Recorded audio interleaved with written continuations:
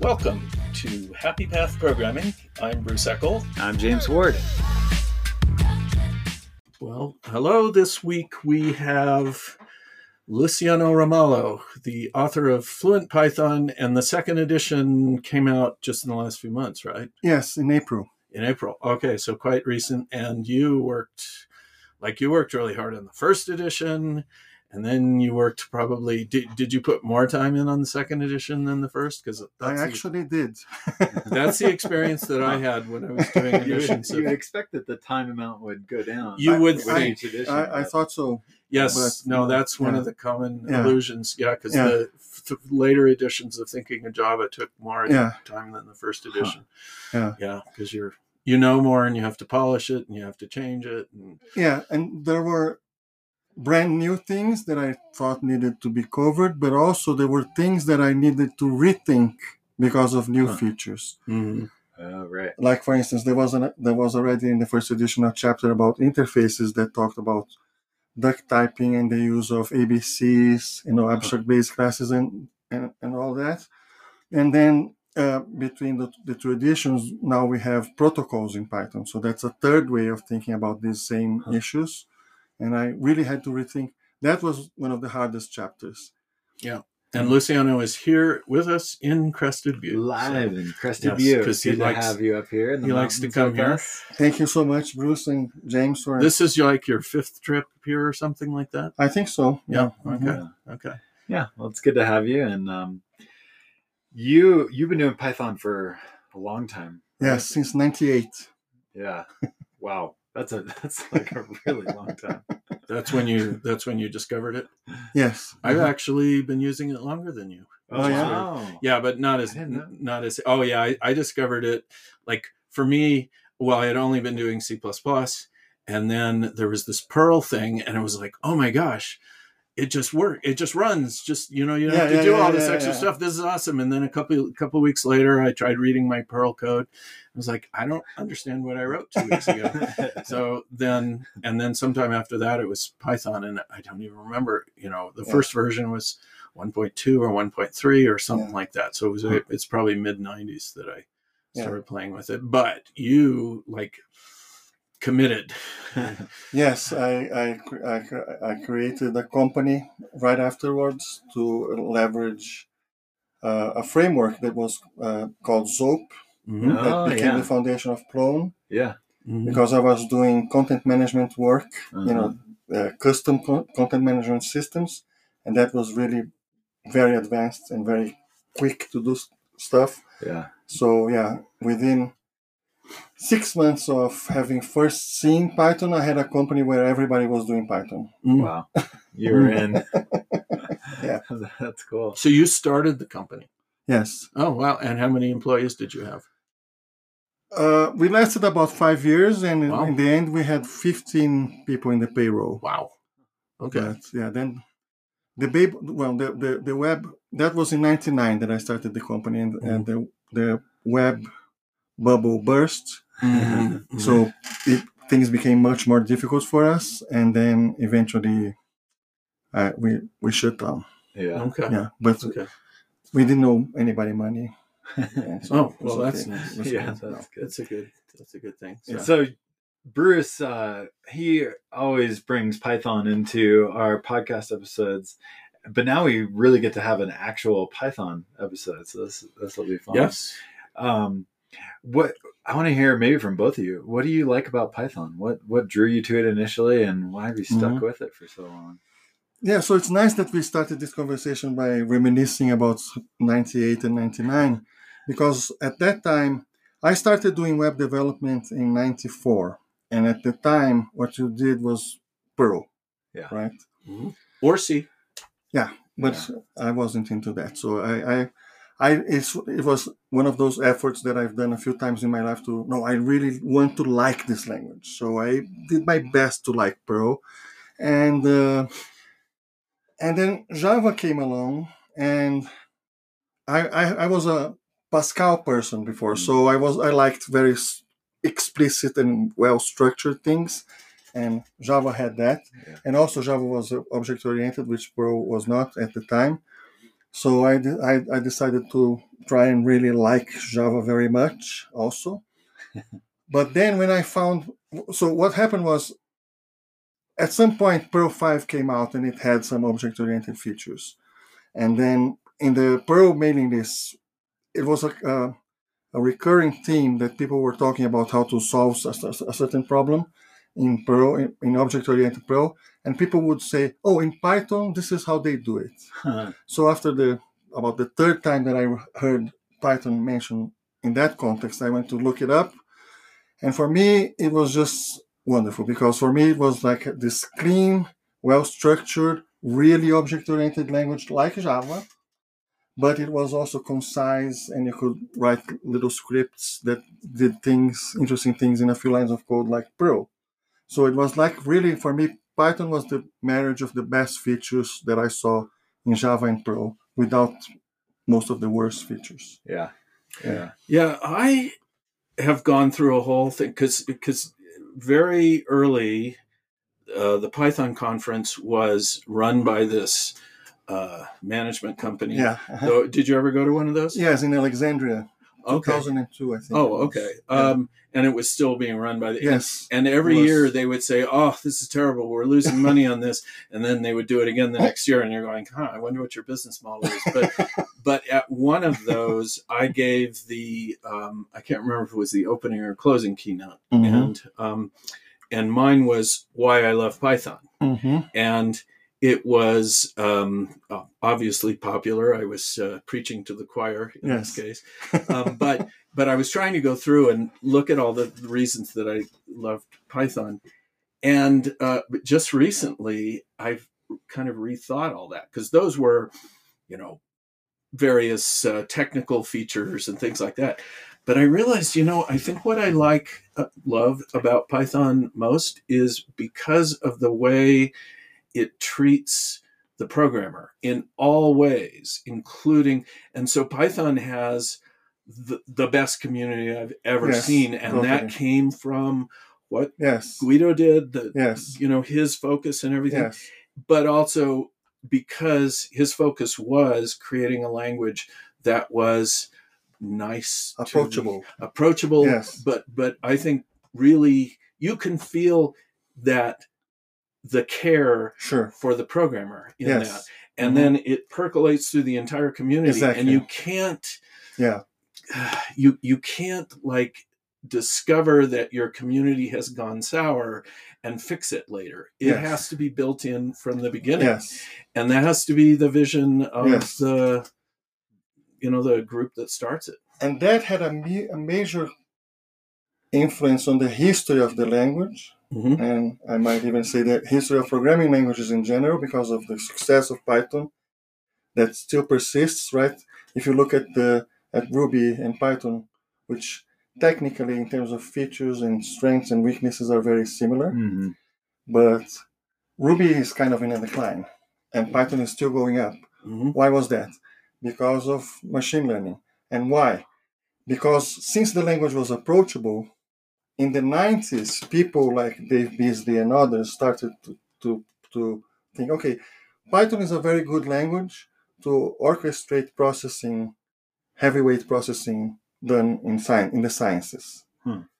So we already have these libraries in C++ and C and Fortran that do, linear algebra, statistics, everything. And now we just need the bindings so that people can write short programs and use those highly efficient things. So that was important, but it was kind of a niche in the physics, in the hard sciences. But then when this new approach to AI came about, which we call machine learning, which is based on math more than the previous approach, which was more symbolic. Yeah. Then suddenly, which language had the best ecosystem of libraries that already did all the math, and that was also high level and approachable. Yeah. So that's why Python. Yeah, it was kind of in the right place at the right time. Yeah, exactly. But it got there because there was a foundation of people who cared about taking the math and wrapping it into something that was usable and copy and pasteable. To people like physicists who are not software engineers. They don't want to be programmers. They don't want, exactly. Yeah. Yeah, I'd seen this. Somebody did a study, or I don't know, maybe it was more anecdotal than that, but they figured out that most people that are writing Python code for machine learning, data science, that sort of stuff, they actually can't usually pass the software engineering exams to get a job in software engineering. Sure. Yeah. Because they haven't been taught the like traditional Sure. computer science algorithms, data structures, and even but the they tooling, can the tooling, yeah, the tooling, but they can do amazing things. Yes. And to me, that says so Yes. much about the language. Yes, totally. And the communities, Yeah. the foundations of. So I always loved in going to Python conferences because of the diversity in the biggest sense of the talks, because you had people like an oceanographer, Yeah, and a health professional, people of different areas of knowledge. yeah. And of course, that was they're domain experts. domain experts who are able to huge variety of domains, but they've been able to use Python exactly to get their Yeah. to help them get their job done. Well, and I think part of that is the way that Python can interface with these other libraries on a low level, so that it isn't, it's possible to take advantage of all of the stuff that's written in those. Yeah. So Python has changed a lot over the 25 enormously years or whatever that you all have been using it. Yes. Enormous changes. I don't know, like it's hard for languages to change. And especially like the Python 2 to Python 3 was kind of a big challenging time for Python. Like, what has it been like to stick with one language for that long? Because I certainly haven't stuck with one language for that long. Yeah, I haven't. Like whenever I need to do tooling for a book or whatever, that's what I use Python for that, because it's like the right tool for that job. But in the meantime, I've experimented with all kinds of different languages, and I don't know, every time I go back to it, it's just a delight. It's taken me this long to go, oh yeah, I've tried to write books on Python for the last, I don't know, for quite a number of years. And then it's like Luciano's book is what I would consider, if I was to write, thinking in Java for Python, well, Luciano did that work for me. So I don't have to do that, which is a huge relief. So I can focus on something more specific. Yeah. So let me just say something to that, because you don't know how much that feels good to me to hear, because I learned a lot about writing a book about programming languages, reading Thinking in Java.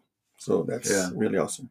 That is awesome. Nice to know that there's that secondary effect. Yeah. What's the experience been like for you, Luciano, of like moving through all the language changes, and how has that gone? And well, okay, so the one thing that I like to emphasize, because of this long-term view that I have of the language, is that the Python 2 to 3 breakage was really a one-time event. I was using Python. I started, I think, in Python 1.4 or 1.5, and then there was the migration to Python 2, and most everything just worked. Yeah. The thing about the migration to Python 3, I think the main reason was was making Unicode a first-class citizen in the language. It already had pretty good Unicode support, but you had to remember, for instance, to put this undercase U in front of your string so that they would be understood. The string literals would be understood as Unicode. And there was a lot of weird error messages that you would get too. Oh yeah. Well, that's really annoying. Yes, that's right. And so I think that was a positive change. I know it caused a lot of pain. It was like at some point it had to happen. I think so, and it had to, because it was really difficult to explain to people beginning programming. Oh, so you have bytes and Unicode. Most of the time, people want text. Text is Unicode, right? Yeah. It's rare that you need bytes, right? Often, people do web programming, and the frameworks do the text to byte conversion for you. So you're just in this happy world where everything is text. But and that was so there was an assumption that a lot of the migration could be automated. They created this tool called 223, Okay. but that particular thing couldn't, because it required understanding the semantics of the program, whether this string is being treated as text or bytes. Right. Yeah. You know, Yeah. and so that was the main thing that people really had to do manually. Yeah. Yeah, but weren't there some other, core changes that they made, which to enable some of the features that we've been able to add since then? But they were all, I agree, but they were things to make the transition less painful, but still to support gradual transition done manually. Mm-hmm. The automation, I think there was a lot of expectation about that didn't pan out. Yeah. But another thing, so about other things, I would say I think the three major things that we saw. So today, this is kind of a detail. This thing about Unicode, I'm really glad we are past that. Mm-hmm. Okay. Yeah. The second thing was the implementation of a way of doing asynchronous programming, a modern way, copying a lot of the idioms and keywords from C#, like await, async, things like that. And of course, but that didn't happen till way later. No, yeah, sure, but I know. But you're saying the I'm talking about changes. the things that I felt made more, had the biggest impact. Mm-hmm. And yes, and that was like the 3.6 time frame. 3.5. 3.5 is when they added async await. Actually, 3.4 already. Okay. But there wasn't the keywords weren't there, but the idea was there, but with a different keyword. Okay. And then in 3.5 they introduced the keywords. Okay. They had this keyword called used from, which did what await does sort of. Yeah. Huh. But that lasted only one version. Yeah. So there's been some pretty disruptive changes, but pretty minimal in terms of like, oh, now I got to like rewrite this code. Most of the changes seem pretty incremental. It's like, a lot of the PEPs, right, is what they call them, have been just making it so that that your code would still work, but they've added a new feature that enables something new or makes a better way to do things. Like they added ADTs, they added optional static typing. Exactly. That's the third thing. Pattern matching. The third thing I would say is now the support for static typing. But so I always like to tell people, because Python became Python's popularity grew slowly, right? Because there was never a big corporation behind it advocating for it. Well, and the general attitude, I felt like, was always, if you don't like Python, don't use it. There was no, you've got to use Python. But maybe because there was no corporation. If there's a corporation behind pushing it, somebody's job is to, exactly. Yeah. Yeah. So it grew organically and slowly over many years, but it was kind of famous when this migration to Python 3 came about. So people got this, this is very flaky. But no, so what I want to convey is that this was a one-time event, and everything that I observed in practice before and after that is very incremental and trying to do as little disruption as possible with the previous with existing code bases. One of the big challenges I remember in that 2 to 3 time frame was the library ecosystem. It was a bit of a chicken and egg that took years to kind of get through. And libraries were a key part of it, because libraries are such an important part of the Python ecosystem. Huge. Totally. And getting the libraries all to migrate took other libraries upgrading, which took others. Exactly. There was just this chain of events that just took a long time to play out. And this is very interesting, because people anywhere in any language community that needs to deal with this kind of disruptive changes in the language, it is interesting because the idea that actually enabled that migration for big frameworks like Django, let's say, was not the 2 to 3 conversion tool, which would help them maintain 2 code bases, but it was libraries like 6, which kind of created how do you call them? There's a word they use in JavaScript a lot for that.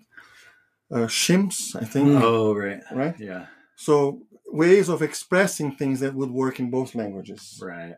Creating a Which common are not- layer across both They are 2 not and 3. idiomatic Python 2 nor idiomatic Python 3, but ways that you would do things that Yeah. worked on both. Polyfills. Polyfills. Yeah. Oh yeah. Yeah. yeah. So they invented. So that was what 6 was about. So they were able to do that with. Okay. Uh, So they had to get Django. the ability to do polyfills. yes. Then they had to get the polyfills in place. exactly. And then I'm sure at this point you don't really need the polyfills anymore, but maybe you do in some cases. But No, generally, not now. someone- Not now now. that the community As soon as you is- drop support for Python 2, then you start removing that stuff. Yeah. And, yeah. Yeah. But there So the still are polyfills were the companies bridge. using Python too. Yeah. Yeah, there are, but most of the big frameworks are not supporting it anymore. If you want to be on Well, the because versions. the core developers are not supporting it anymore. So Right. it's Yeah, it's officially deprecated at this Yes. point. Yeah. Mhm. Yeah. So Yeah. Oh. So what But other? let's Go ahead. let's segue into the topic of type Yes. static typing, Yes. because one of the things that I learned when I studied this is that the big corporations that have huge code bases, that for them converting from 2 to 3, the static typing helped a lot in that effort. So that's a tip to the listeners. If you still have a code base in Python 2, you have to invest in adding type annotations, which are more cumbersome because the So you syntax can add the is type not annotations in too. using scripts, using Okay. comments, Okay. and, and also other Yeah. things. But yeah, mostly comments, Okay.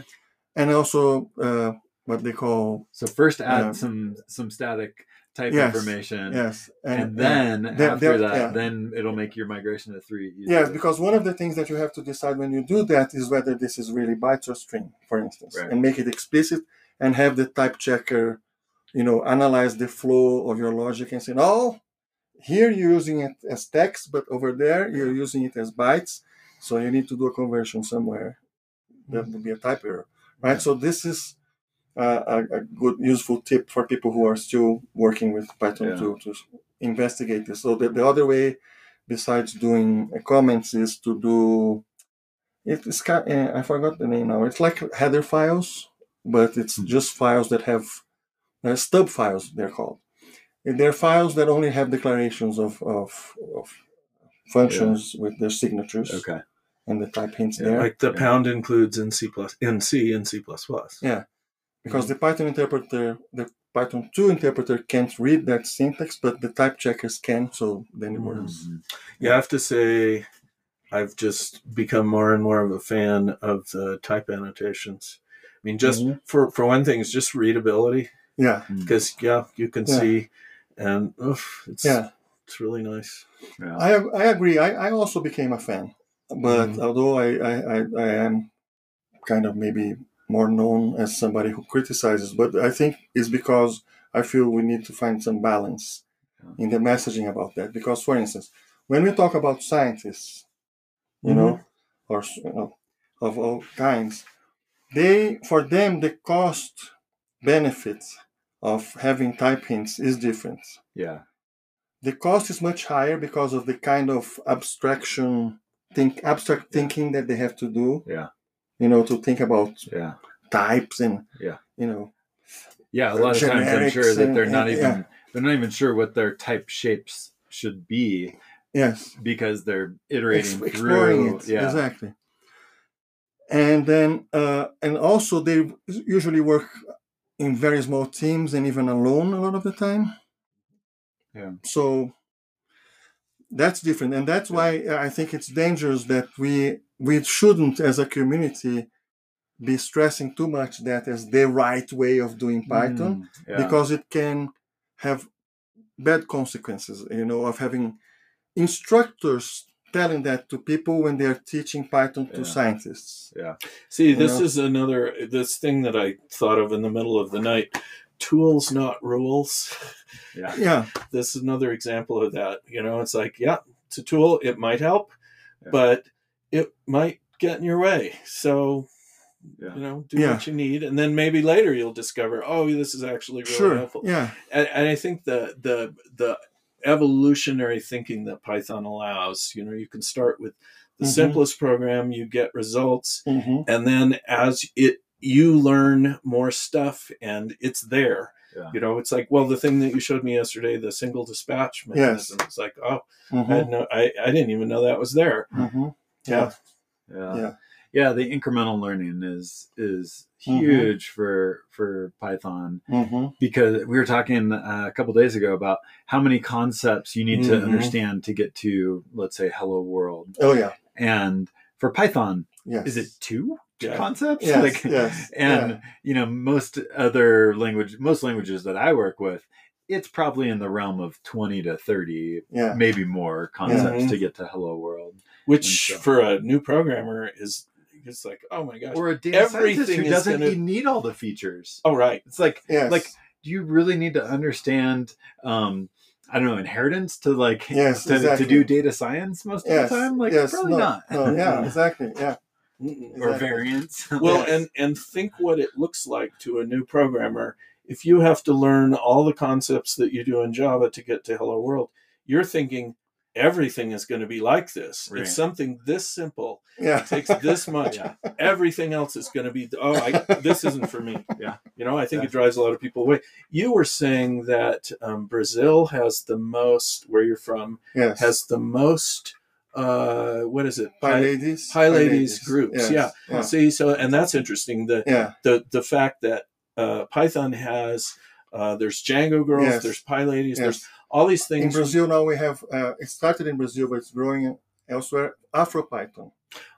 Yes. So all these things that are for specific groups. Yes. So that if you're thinking of becoming a programmer and you go, oh, there's something for ladies or African Americans or whatever. It's like, I'm going to feel more comfortable there. Sure. And it's like, do we see this in the other language communities? This is one of the things I love. You know, it's like, how do we make it even more welcoming than it is? Yes. And I love that it does that. For everyone. For everyone.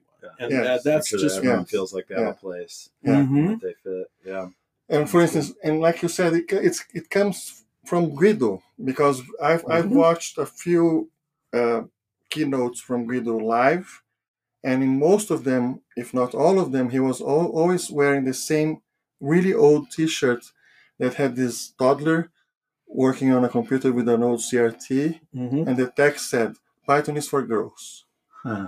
Like 15 years ago, he was already using, and it looked worn at the time. was that a T-shirt, you speculate, created as a knock against the language or something? Was that No.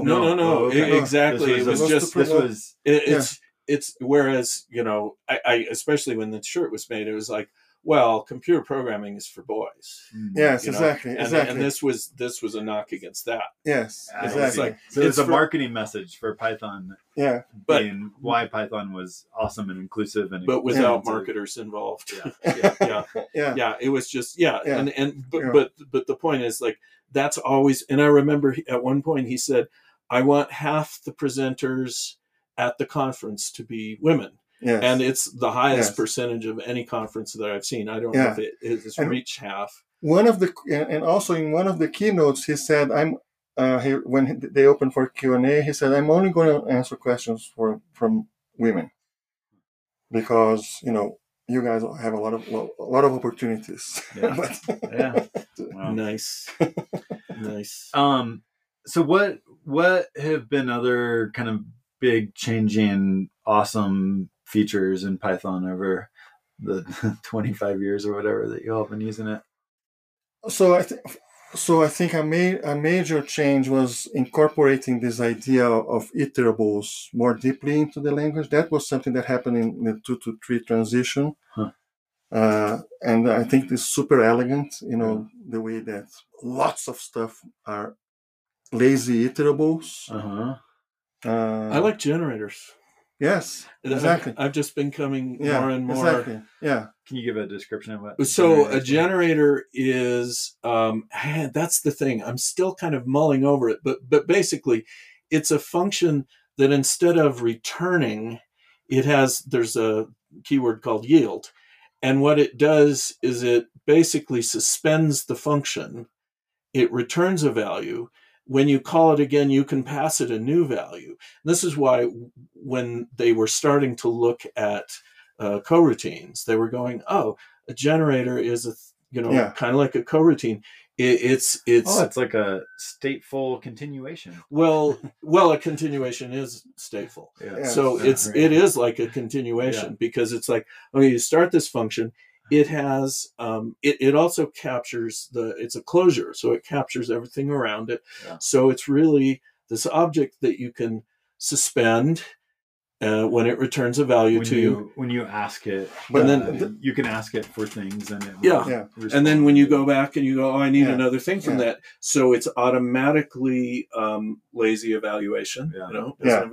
And it's doing, instead of just pulling things off of a queue, it's actually doing some calculations to produce the new value. It's really, but it can also be pulling something out of a queue. Oh, sure, sure. So it's well, but it's not really. It's more limited than a continuation because it's asymmetric. Mm-hmm. You know, it can only yield back to the same place where that started it. Mm. You can't jump to another. It's more constrained.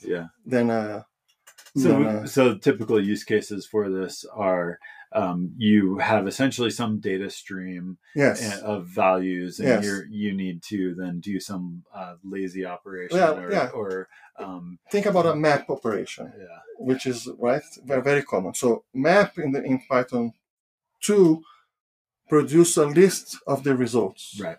Yeah, and in Python 3 it's a generator. Yeah, so you just it's similar to like a stream and it's like a stream. Yes, exactly. Yeah.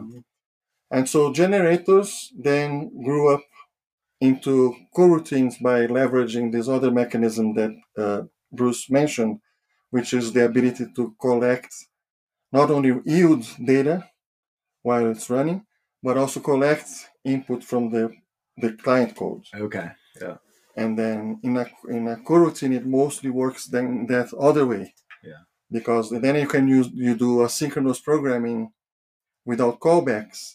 Because what you do is you yield to the event loop, and the event loop will let you know when something is done that you needed. Now I have something for you.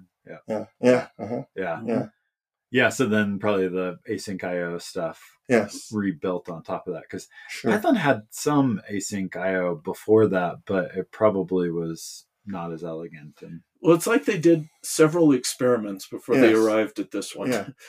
Well, it's interesting because Twisted Matrix, the most famous and the oldest, not the old, I don't know, it's one of the oldest, biggest frameworks in Python. Was it's about asynchronous programming, and it was already like 20 years old when async IO was developed. Okay, and it was influential. Guido wrote about how he talked to Leif Lefkowitz, the main author of Twisted, about how things should be in async IO. Although I tried to learn async IO, Twisted way back, and I think I understand why it was so confusing now, because they had to create, you go into it and you go, all I want to do is this thing. And they go, well, now we have this whole set of libraries and all these different, I'm going, why? And now I understand why, is because they all have to be worked that way. But at the time, the book that I was reading didn't really explain that. So it just seemed like this huge mass. And But so, and it's interesting how, for instance, we were talking about being accessible and approachable, and you see this happening again and again.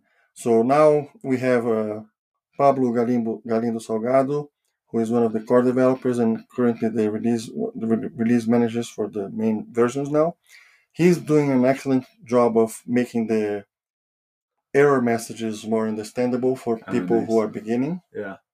Rust really, I think, helped us all to see set the bar.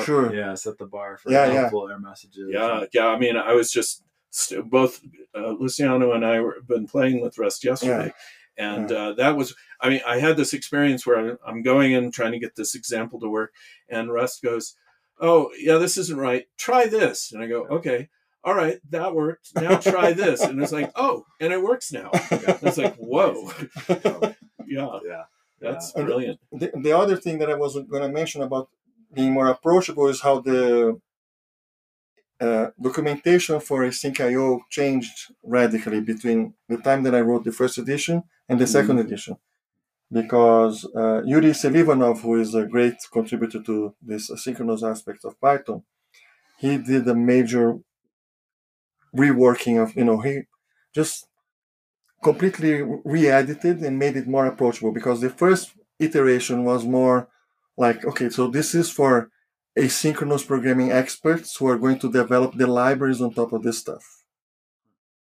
Yeah. So it was. Are you talking about the Python documentation? The official Python documentation for async.io originally was like that. Yeah. Was for people like Glyph. Okay, so now I want Twisted to support this, and this is what I read.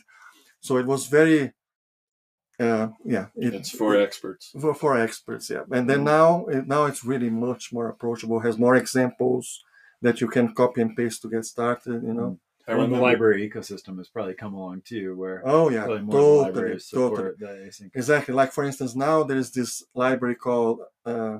So it's interesting because almost every example in the first edition of my book still works, except those that use the asynchronous programming, because the APIs changed so much. It was provisional when I wrote the first edition. And one of the things also that changed was, for instance, I have a sequence of example where I do this task of downloading a bunch of images sequentially, then with threads, then with processes, which is not really the right way to do it, but just to show how the API is similar. And then with the synchronous programming, that's completely different. Yeah. And I had to use two different libraries to do that, because there was the blocking one that I could use with the first three examples, and for the synchronous programming, I needed another completely different library that had a completely different API. And now in the second edition, I was able to use this wonderful new library called HTTPX, which emulates the API of requests, which is the most popular language. Library to do that for HTTP clients.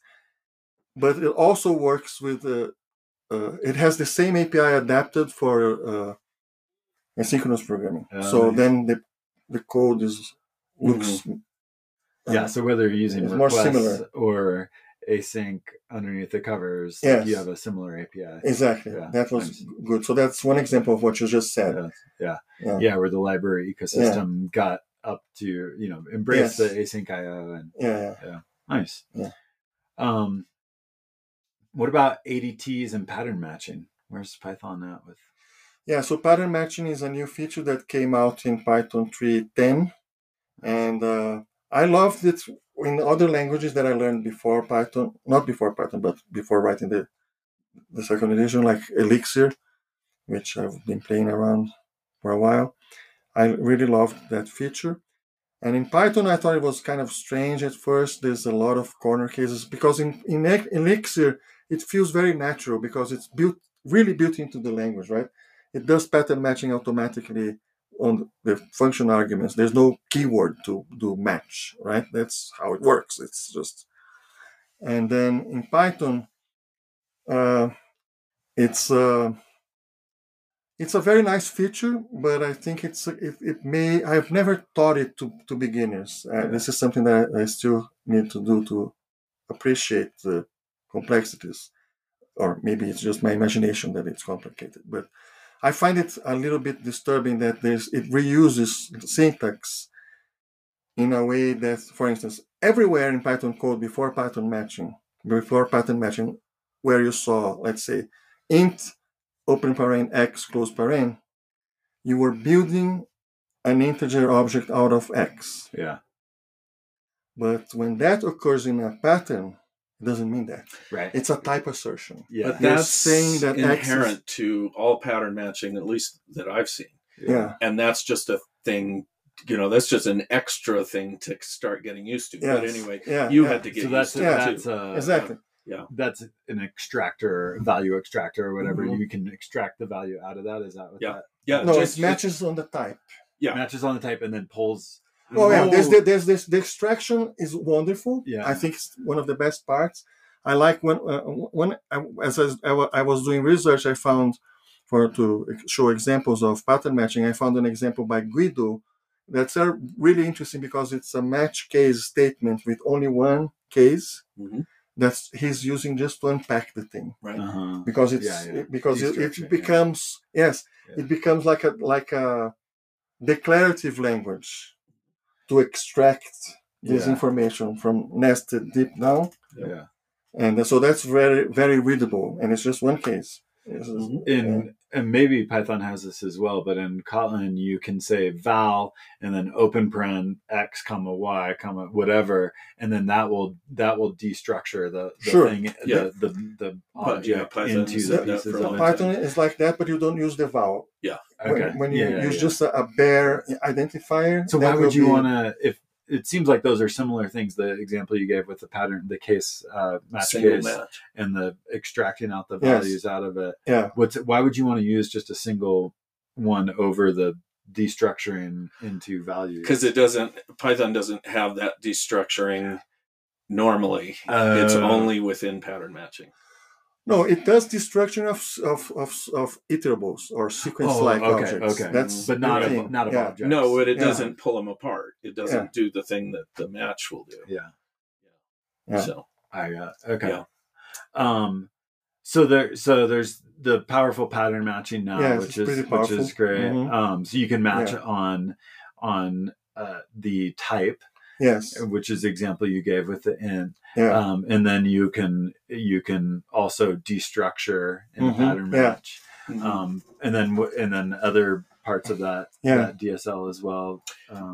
it's mostly. I mean, my understanding is that it follows Scala pretty closely. Yeah. I don't know if it Yeah. even. I mean, I think I that know. was the model. For Yeah. So I think that there are some types in Yes. Python Yes. now. So can you then do an exhaustive pattern match on Yes. Yes. on the sum type and Mm-hmm. yeah. Yeah. Nice. Yeah, it's really nice. I mean, it feels like the two sort of go hand in hand to me. Yeah. And it's like, here are all the types. Some They're types weird. in pattern matching. They're Yeah, which I Yeah. didn't see at Yeah. first, Yeah. when you just look at it by itself. But if you look at it together with pattern matching, Yeah. it's like, oh, of course. Yeah. But it Yeah. feels like a different kind of Yeah. polymorphism to Yeah. me. Ooh. Yeah, some type polymorphism I've just started calling Since it. you've been working on your talk for Strange Loop, everything is a form of polymorphism. Well, kind of. It is occupying my consciousness very heavily. Yeah. Yeah. Any other like major interesting features or game-changing things that have happened in Python that we should highlight before we talk about what's next? Or Let me think. yeah, and obviously, I mean, there's a lot off of the cuff. things. Well, and they just so many little things. I think is the thing that Python has also done well. It's just like like got a lot of little things. Yes. And you see those like in Kotlin. Kotlin picked up a lot of features from. Yeah. But And Rust too. yes. I was Yeah. reading it and Yeah. this is, It's some inspired a lots lot of familiar languages. things. yeah, Yeah. Well, I've seen support for functional programming. I mean, not No, you still have to, there's no, well, in the data classes, because that's a feature. Oh yeah, that was that's added. that's Data a new classes- one. all right. Yeah. Data classes has an option to make the elements Values frozen. immutable. Or Yeah, I Yes. mean, it's not. It's sort of like what Java does with the immutable collections, which is it throws an exception if you try and change it. Yes. But it's still, the Yeah. intent is there, and that's Yeah. nice. And then there's libraries for the func tools, and then people have gone on and created Yeah. additional func tools libraries, and there's some of that stuff is pretty clever.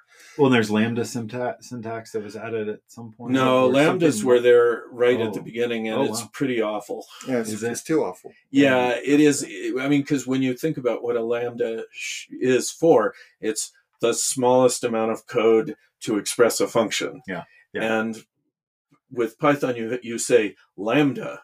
You spell out the word lambda colon. Yeah. It's Yeah. it, And it's still the body has to be only one expression. Yeah. So, yeah.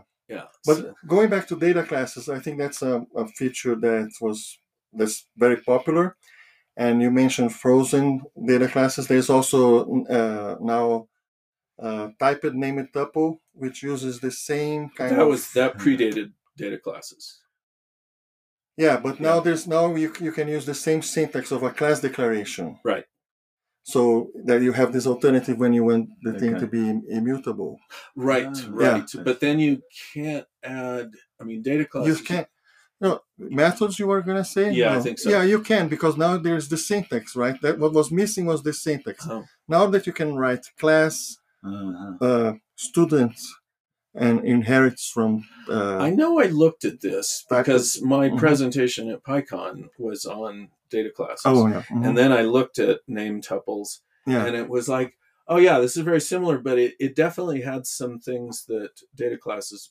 I mean, it couldn't do things that data classes do. Sure. Yeah. But I don't remember. Yeah. But I think the things that the data classes can do that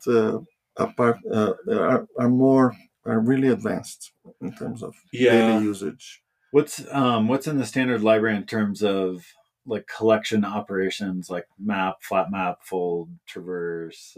A lot of that, and then like functools, the module that he was talking about, has a lot of functions that are also generators that are really inspired in Haskell. I don't know Haskell, but I was the guy who wrote most of that library, Raymond Hettinger, studied Haskell and then basically brought the main constructs there. Okay. Yeah.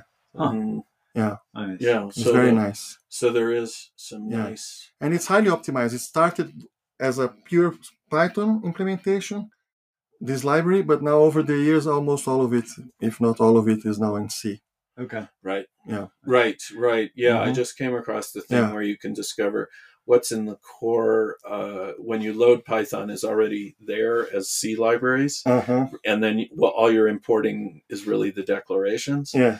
And one of the other things that I've struggled with this over the years is writing Python extensions, because you can write Python extensions that are originally Python was all C, and so the extensions would be in C, but to understand how to do it was just, and people have tried over the years to create better and better ways to do that. Yeah. And Jeremy and I experimented with Rust to create Python extensions, and I'm pretty sure if I ever needed to do a Python extension, I would use Rust with the PyO3 library, because for one thing, if you're writing an extension, one reason is for performance. Yes. And Rust is going to be flat out. It's like you're not going to go to the trouble of writing it in some language. Oh, it's not fast enough. It's like if it's not, if it's not as fast as you need it in Rust, your reason to take the escape hatch better be valid. It's funny. I've been using Python since '98, but still, I never wanted myself to spend the time to learn how to do an extension. But now I do because of Rust. Yeah. Because I know that it's going to be safe. Because the problem is you're memory changing garbage objects that are really managed by Python itself. So you have a lot of opportunities to break things and do leaks. Core dumps, which are core dumps are something that are not part of the experience of a Python programmer, right? It's almost impossible to core dump the interpreter, but if you do an extension, that's very easy. Yeah. So right, because Python is you're on your own. Good luck. Right. Hope you remember to malloc and deallocate whatever. Well, there's that, and the fact that Python is managing the lifetime of all these things with its garbage collector. Yes. And then you go out into an extension. Yeah. And you got to interact with that, and this is why the global interpreter lock exists. Yeah. So I wanted to ask about the GIL, the global interpreter lock. That's a good subject. Yeah, can you? Well, let's talk about it. Let's stop there and talk about the GIL. Just explain it first for the people who don't know Python. Yeah. Explain what the global interpreter lock is, because. Great. So the interpreter, as it's running, is handling all of these objects that your code creates, and there's, like Bruce just said, there's a garbage collector, and it's based on reference counting, and so a lot of these inner data structures that are essential for the proper functioning of the interpreter are not thread safe. So there's this lock called the global interpreter lock, which any code that wants to change those structures has to acquire, right? And also, of course, that applies to the extensions themselves. So essentially what this means is that, and one of the codes that acquires that lock is part of the interpreter, the part that runs the bytecode. Right. Which means that because of this, the Python bytecode can only run on a single thread. So it will only use one of the cores on your machine. So that's the GIL.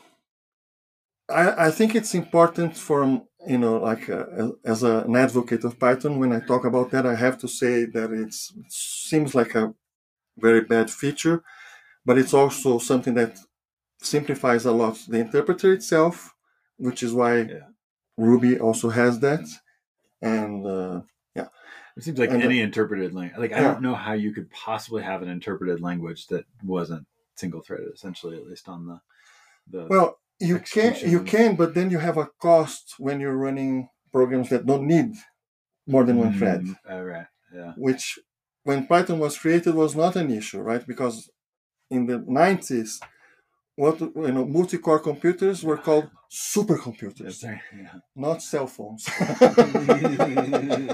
Raspberry Pis. No, yeah. So the use case. So this is still an obstacle. The community, the leadership in the community says, okay, any proposal to get rid of the GIL must do it in a way that doesn't impact the performance of single-threaded programs. Yeah. And maybe if this requirement was already there, for instance, when the Go language was created, they wouldn't be able to. So you have to, if they've started with something that was already thread safe from the start, it would have been slower, but people would have gotten used to it over the years. And anyway, so this is the GIL coordination. Yes, and the GIL also makes it easy to implement. Not easy, relatively easy to implement extensions, right? Yeah. Now, as an extension author, you can be smart about that and not just grab the GIL, do your thing, and release the GIL, because you can. You can, for instance, okay, so this is computationally intensive.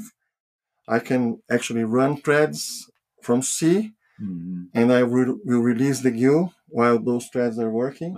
And so a lot of the numeric ecosystem in Python does use all the cores that you have. Yeah. Because the libraries are built like that. Through extensions. Yes. And through explicit GIL control. Yeah. So the GIL exists, and it's a downer. Because, for instance, that means that large scale asynchronous programs. So here's the thing that I learned.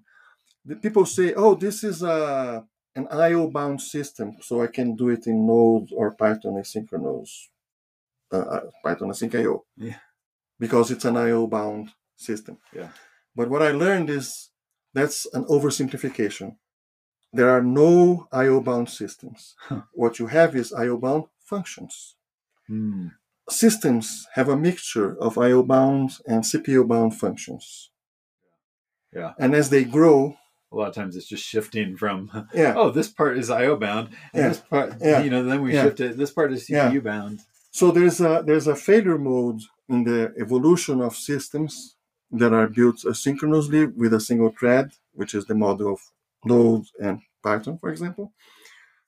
The failure mode is as we add features, the thing gets slower. And why is that? Because the little tiny CPU intensive functions that you have are having, each of them is pulling the handbrake of the main loop, the event loop, a little bit further. And so, for instance, it's a very interesting example. So Yuri Selivanov, who I already mentioned as a major contributor to Python asynchronous programming, he created this. So the Python async I/O is a library that has a pluggable event loop. It's designed like that. They define this interface for the event loop so you can implement others. And he implemented one on top of the event loop that is used by Node, which is highly optimized, and it's written in C++. So he wrote a Cython wrapper. So Cython is this thing that compiles a superset of Python to native code. Yeah. So he wrote a Cython wrapper around the Node.js event loop, and he called this thing UV loop, and he wanted to show how performant it was. And he has a benchmark that showed at the time, about 4 years ago, that it was nearly as performant as Go. But to achieve that result, he had to do something. Of course, for a very simple benchmark that is not realistic, he knows about that. He wrote about that. But when he was profiling, he noticed that the library that he was using for doing asynchronous HTTP had a slow HTTP header parser. Right. Yep. So that was the CPU intensive. So this was a super stupid benchmark of just serving 1K byte blobs. Yeah. That's all it did. This reminds me of... but the parsing was CPU intensive. Yeah. This reminds me of, remember the TechEmpower benchmarks, which they're not as interesting or, I don't know, as they used to be. But I remember there was a time when there was this big arms race in seeing who could be fastest on the TechEmpower benchmarks. And all of a sudden, some library framework, whatever, shot up above all the others. It's like, oh my God, how did you get so fast? Oh, we just don't parse the headers of the HTTP request. Awesome, you're so fast and totally useless. Yeah. So what Yuri did was he then went to all this other trouble of wrapping up, also in Cython, the HTTP parser in C++ used by Node. Uh-huh. So he had to develop this other library, and that's how he achieved near parity with Go. Yeah. But anyway, so the point is that the GUI is really hurtful because of that. It makes your life complicated when... Well, it makes you want to do as little in Python as you possibly can, which is kind of... Well, if you're worried about performance. Well, in terms of concurrency for I/O, it's a lot of things, right? Yeah. So you have to keep your... So one suggestion that I make to people who do a lot of asynchronous programming in languages that by default only support one core, maybe this applies to projects in general, but for those particularly, you have to have in your CI pipeline a way to detect regressions in performance.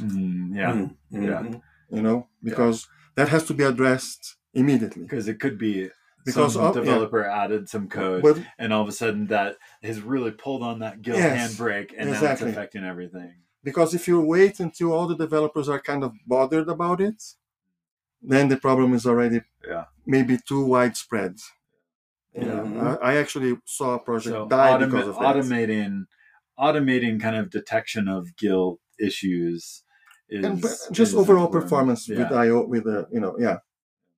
Yes. That makes sense. Or performance in general. Yeah, sure. Yeah. I have had numerous situations where I thought I knew better than Python when it came to performance. I go, I don't want to do it this way; it'll be slow, which was, dumb in the first place. But then I would discover that, no, actually, if I do it what looks like the slow way, it's the fast way. Yeah. And that has to do with that approachability attitude that you mentioned. Because, for instance, people say, you should never concatenate strings because it's a square. But the thing is, they know people do that in reality. Yeah. And since strings are immutable, they actually implemented this thing that, we over allocate. Yeah. And then when they do that, when we can, we just add the content right there. Yeah. So it's not O2 I think anymore. Java does the same thing. Yeah. It's like they didn't used to. You used to have to use string builder because concatenating strings was too slow. Yeah. And so then everybody had to use string builder. But then at some point they're just like, let's just make it so that underneath the covers we do because do the optimization for the user. Compiler, right? Yeah. Do your it's similar to like automatic transmission versus manual transmission. Right? Yeah. Yeah. Uh-huh. Yeah, of course, the manual is more. If you know how to use it, that's Yeah. the point. Oh, yeah, That's right. Then Yeah, it's dude. more efficient. Yeah. I really like a story that I think exemplifies this whole attitude. That because sometimes people say, no, people never need to understand this thing about concatenating strings and do it right. Okay, they deserve to be punished by slowness if they don't do it right. Right. So I The remember. punishing compiler philosophy. Yes. Yes. So I remember the first time I installed Debian in the 90s. So I had this, like this, how do you call them? This PC that I just assembled out of parts. How do you call them? There's a name for this here. Kit? No, yeah. Anyway, and I didn't know the brand of my CD-ROM. Right? It was just a random X brand. Linux needs to know that. The thing is, then the machine booted from the installation CD, Uh-huh. and the installation, I went through several screens, everything was working fine, and then it asked me what exactly was my CD-ROM drive, Mhm. and gave me 400 options. And the version. Really, 400 options, Mhm. and there was no option that said, "Please use the driver that's already working." Right. Please, no. I just had to give up because I didn't know. Yeah. I did that many times when I tried to And, install and Linux. it's just stupid. And then when I talked to a Debian advocate about that, he said, "No, but you would be using a suboptimal driver. That's right. But at least it would work, man. I would then be able to connect to the internet and do everything else and be able to learn about that shit. And maybe I would never need a faster CD-ROM driver because it's not really so important, right?" No, but This it would be this is suboptimal. So This is exactly why we call this happy path programming, is that yeah. we want the happy path and the right path to converge. Wow, that's awesome. Yes. So I have two more things I want to talk about. One is the probably still out there, Python is for scripting, and you can't build big projects with it. And I think there's a lot of people who still have that attitude. What's your? No. I think that attitude now is completely forbidden because we have static typing, and that's what's supposed to be the thing that prevented Python for being used.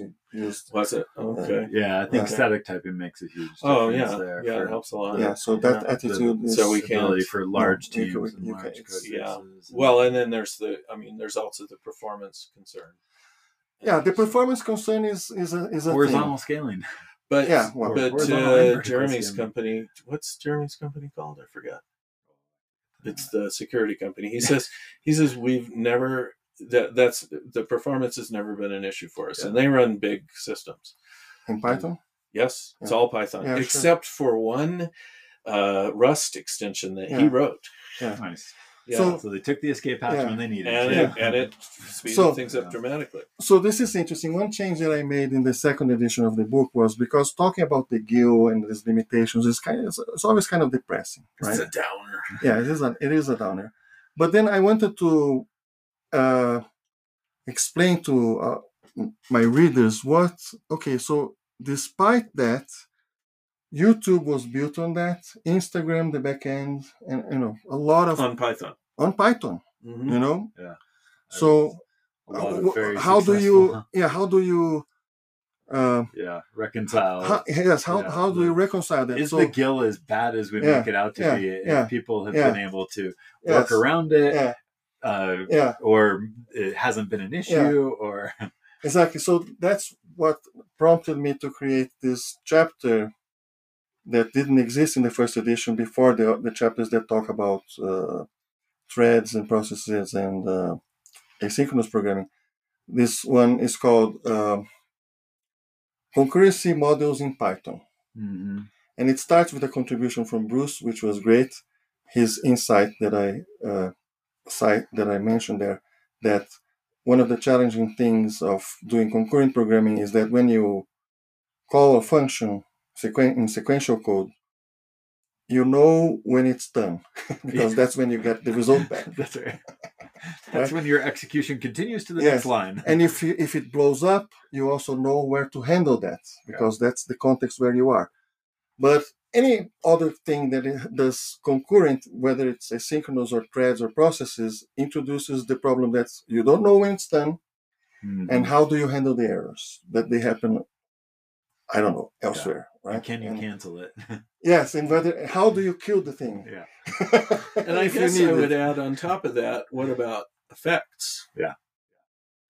Side effects. Yeah. Yeah, Yeah. Mhm. What's it doing to the Yeah. outside world? Mhm. exactly. Yeah. Yeah. Mhm. So this chapter starts with that discussion that was a suggestion from Bruce, and then I show a very simple, like small, like almost a hello world example in the sequential threads, processes, and um, asynchronous. And then I talk about the GUI, and then I implement a little program that checks large numbers for primality, and I show how threads don't work for that in Python because of the GUI. So then I do it with processes, and I do it kind of in a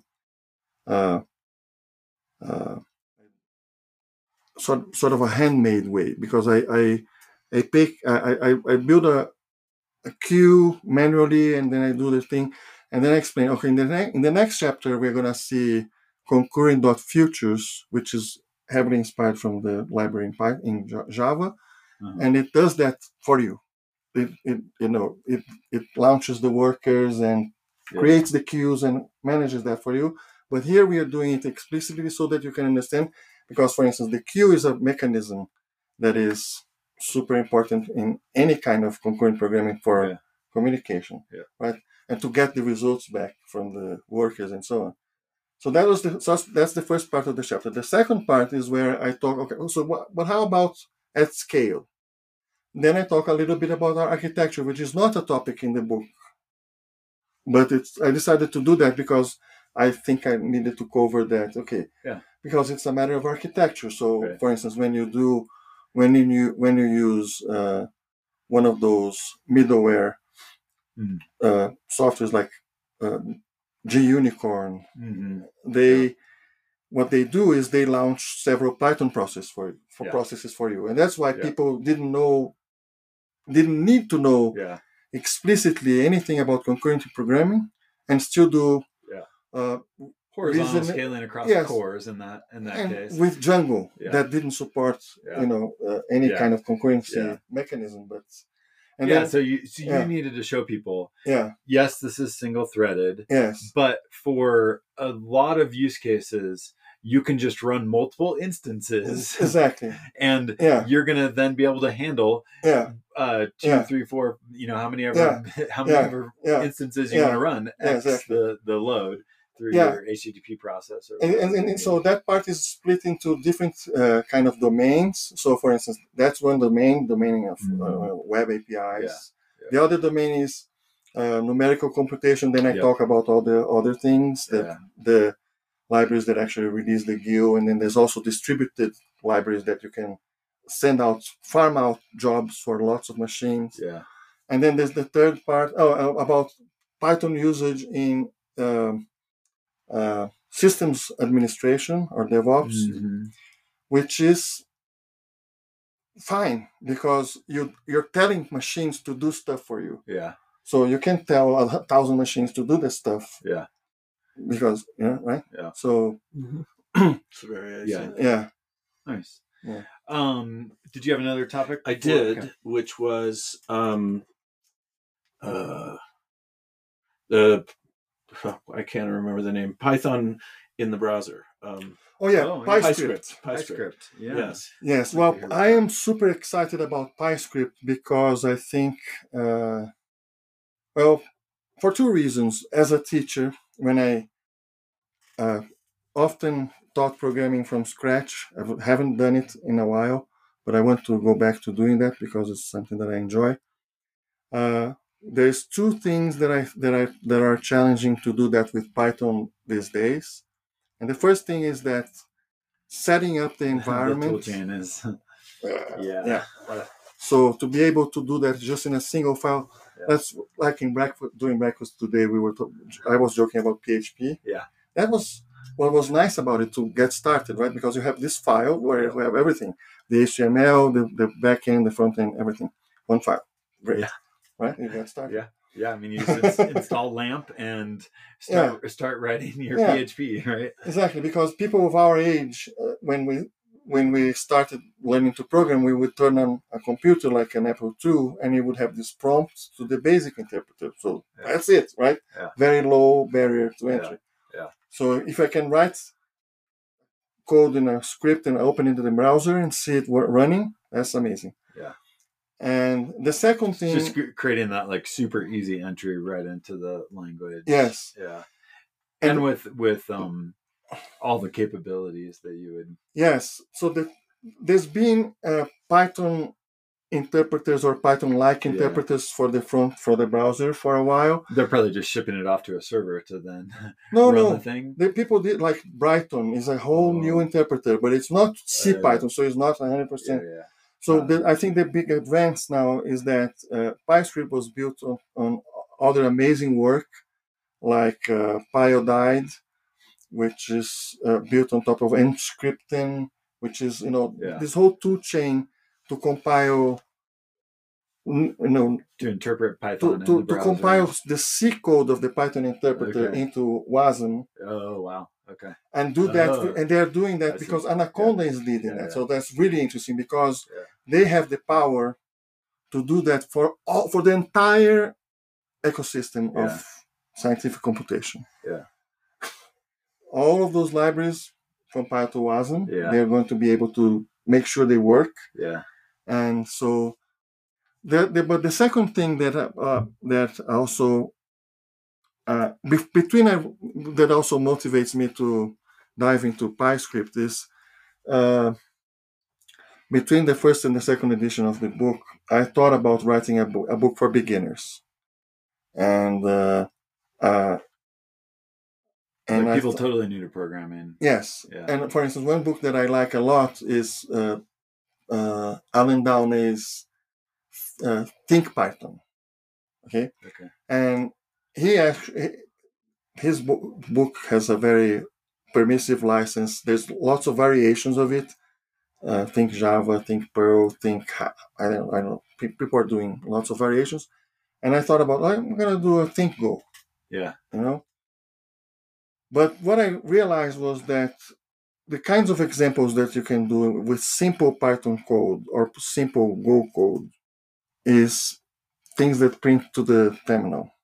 Yeah. And if I thought about me when I was 15 years old, today, I think that's not a very exciting environment for a 15-year-old to learn to code. I mean, even when I was learning Pascal. What's a terminal? They're used to a browser. Yes, exactly.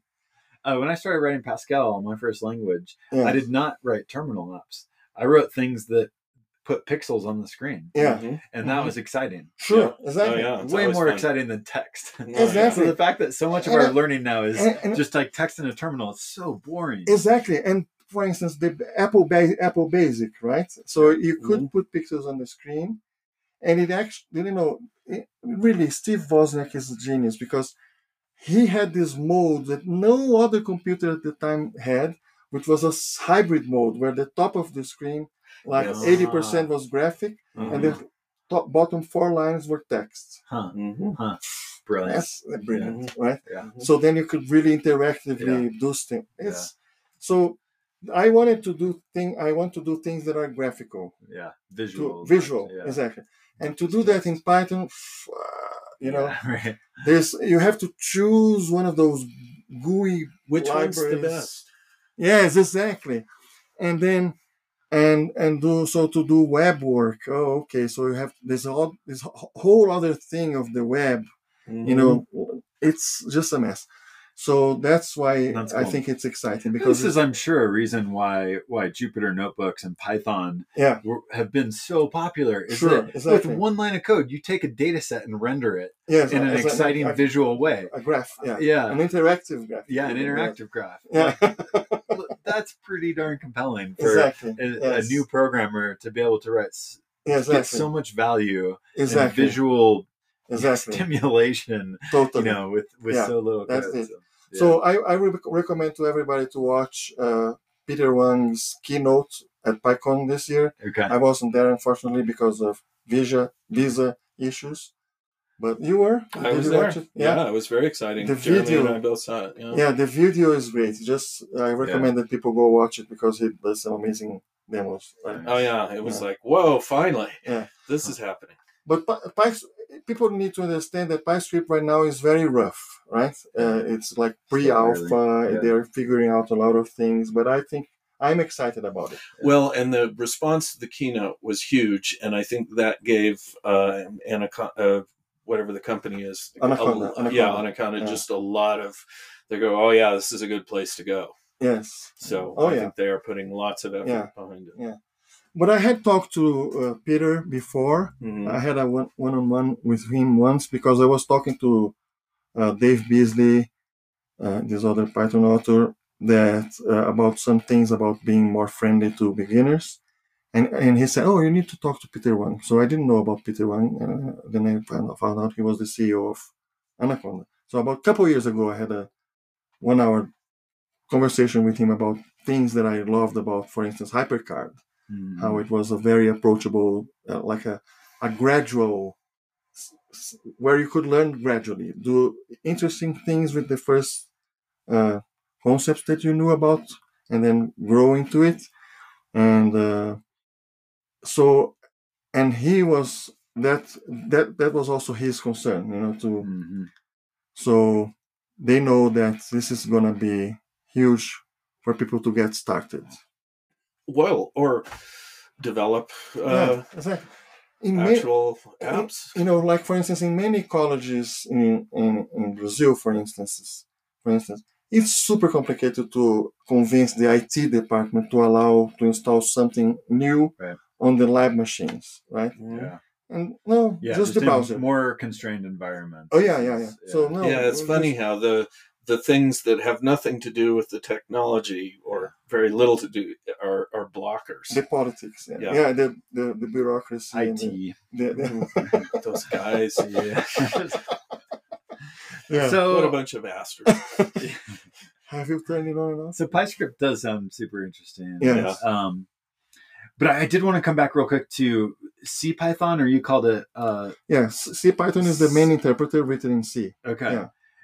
And is that the standard today, or is that kind of the more high performance? No, it's the standard. Okay.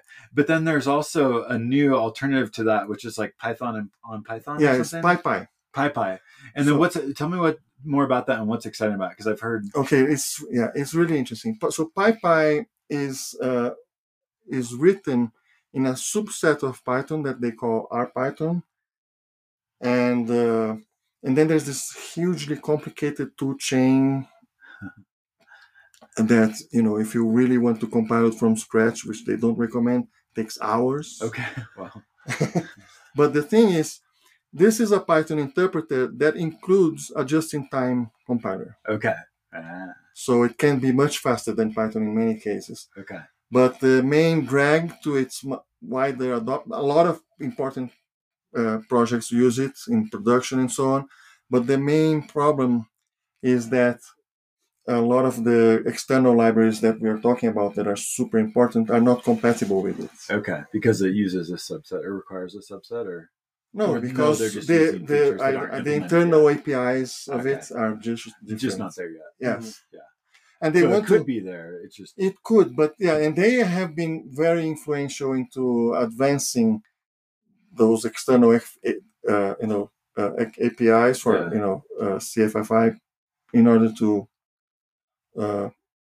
make it easier for extensions to work both with CPython and PyPy. But it's still Is the long-term future PyPy? Is that where? I don't think still so. uncertain? You know why? Because over the years we've seen very small adoption from the core developers of that, and the community around the core of that doesn't grow. Interesting. I think the tool chain, everything around it is just too hard complicated. Yes. Yeah. So, but what's happening now, which is really interesting, is that Guido went to work for Microsoft. Right? Guido retired, and then Microsoft made him an offer he couldn't refuse. Well, he told me this. He specified, I will work. I don't know what he said. 22 hours, 24 hours a week. They allow Yeah. some Okay. And they go, sure. And Yeah. he goes, okay. Yeah. Because then But- it fits with his lifestyle. But So also, I don't know if he negotiated that, but also He he created a team, right? his There's own a team around him. Yeah. And Mhm. It's- and he built it himself. yeah. Yeah. Huh. Yeah. That's cool. And so they are, and one of the people he brought in is, what's his name? I forgot now. But he's a guy who had previously, like, I don't know, 6 months or a year before Guido joined Microsoft, he had made a proposal that he wanted $500,000 to make Python 50% faster. Okay.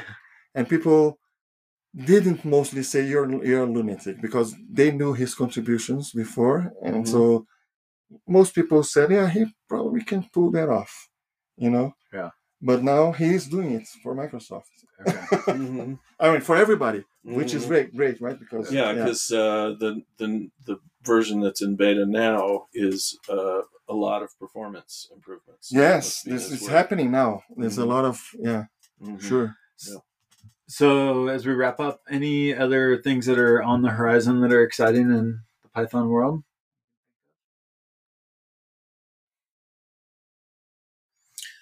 I mean, there's a whole bunch of peps. There's always peps. Always peps. Yeah. When I was at the Python conference, we talked to Jim Baker, and he had a proposal that sounds really interesting, and it's about string interpolation, but you can build your own interpolators Oh, cool. and have them, and that could, I mean, so many Yeah. people use it for this kind of processing that could. And there's also type checking involved in it, Yeah, so cool. the reliability I of think the I talked to string Jim when he was up in Crested Butte about this and told him to check out what Scala had done. That might have inspired his idea because, I don't know if it's a proposal yet, but Guido was very excited about that as well. So I think it's going to be very interesting and a very different way that, it's like, never even occurred to me to do that, but I can see the value of it. Yeah, so we don't have a lot of time to talk about that, but I'm going to suggest that people take a look at PEP 695 type parameter syntax, because that's going to do away with the need to have this weird type var class that you have to import from the typing module to click their type vars. Yeah. You will be able to use them in a more natural way, like in Java. Yeah. And that's going to be huge, I think, cool. for people who like static typing. Yeah. It's going to be a great improvement because it's going to, look at this first example. You have 3 lines of code, kind of long ones even. Going to one Going line to with one. very concise syntax. And Because because similar to like other languages and how they Right. do. and it will also free lots of people from having to understand what covariant and contravariant means, Mm, because they discovered that they can infer from really? the methods. Yes. Oh, From the Well, usage. If it's the covariant usage, or yes. contravariant Yeah. interesting. Exactly. Yeah. So that's a good or thing. invariant. I personally, in my That's cool. in my travels with Python, I'm excited about learning Rust to learn to do Python extensions. Yeah. That's what Yeah. my personal next Cool. focus Yeah. is. Nice. Well, that was super fun. Yeah, Thank you, thank you so Luciano. much. Good to have you in Crested Butte. It's amazing to be here with you guys. Thank you so much. Thanks. Okay. Hey.